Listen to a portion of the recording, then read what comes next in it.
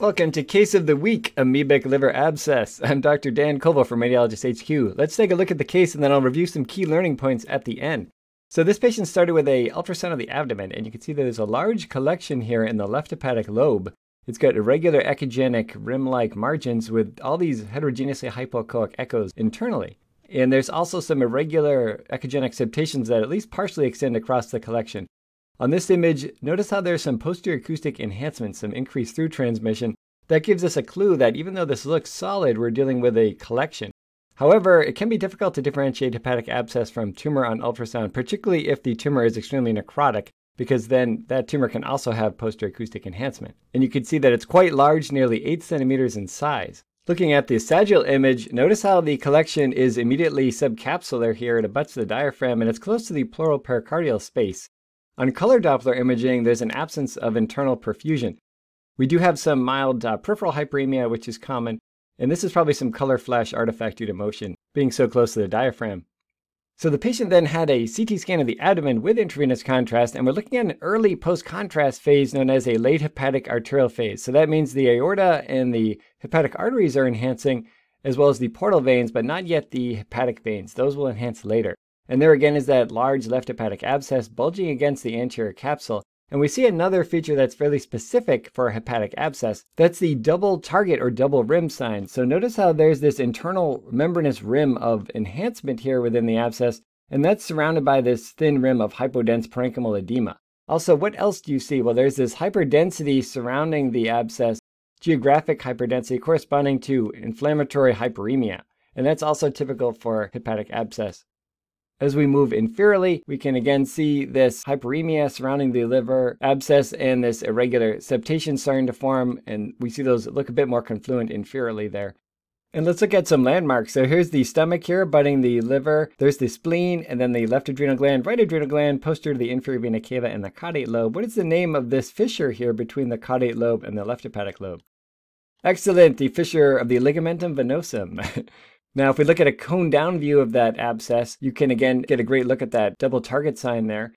We also see the peripheral hyperemia about the abscess. And even though there is some septations here inferiorly, and we have some multiloculation, the bulk of the collection is unilocular, which is typical for an amoebic abscess.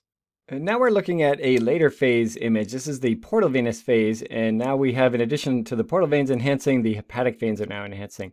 And see how the parenchyma is now homogeneous. We've lost that peripheral hyperemia about the abscess. It's normalized. And that's typical for these transient perfusional changes, also known as THAD, or transient hepatic attenuation difference. As we scroll inferiorly, you can still notice the irregular internal margins of this abscess, as well as the septations here traversing across. Now when we look at the third and final phase, this is a delayed phase image obtained about 5 minutes after the time of contrast.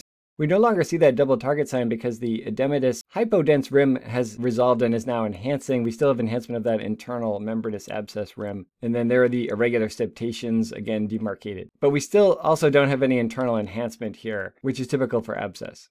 All right, let's look at some key points for amoebic liver abscess, and these are also included in the show notes for the episode. So this is caused by an Entamoeba histolytica infection, which is endemic in Africa, Southeast Asia, and Central and South America. And it's also more common in males. It's about a 10-to-1 male to female ratio. And these patients often present with right upper quadrant pain. They may have fever and hepatomegaly, and even cough if it's subdiaphragmatic in location. And it can be difficult to differentiate amoebic from a pyogenic or a bacterial abscess, because both can have this layered wall appearance that I kept pointing out, the double target or the double rim sign. However, amoebic abscesses are more likely unilocular. When you have septations, it's only present in about a third, like in this case. But even then, you don't tend to have the typical cluster sign that you'll see with a multiloculated pyogenic abscess, meaning that you'll have a big collection that has all these tiny pockets, instead of the collection like in this case, which just had a few ill-defined pockets. So the amoebic abscess is also more likely to be solitary, whereas pyogenic and fungal are more likely to be multiple. And it's important to differentiate because if you are suspecting an amoebic abscess, these can be treated medically with metronidazole. However, if the diagnosis is uncertain, like if there's suspicion, could there be a superimposed pyogenic infection?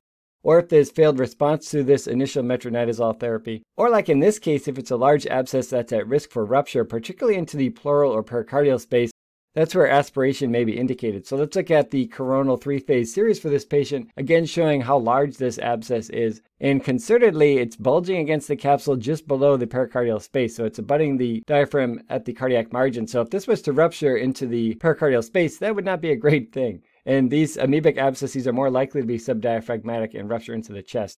They can also rupture into the peritoneum and cause amoebic peritonitis. So because of that, this patient did have percutaneous drainage. There's the catheter entering into the collection. We see some post-interventional gas here, and antibodies to Entamoeba histolytica were isolated. Thank you very much for watching Case of the Week, Amoebic Liver Abscess. You can catch these lectures each week by subscribing to our video podcast YouTube channel or by following on social media, where it would be splendid if you shared with a friend or left a review. Until next time, radiology is life.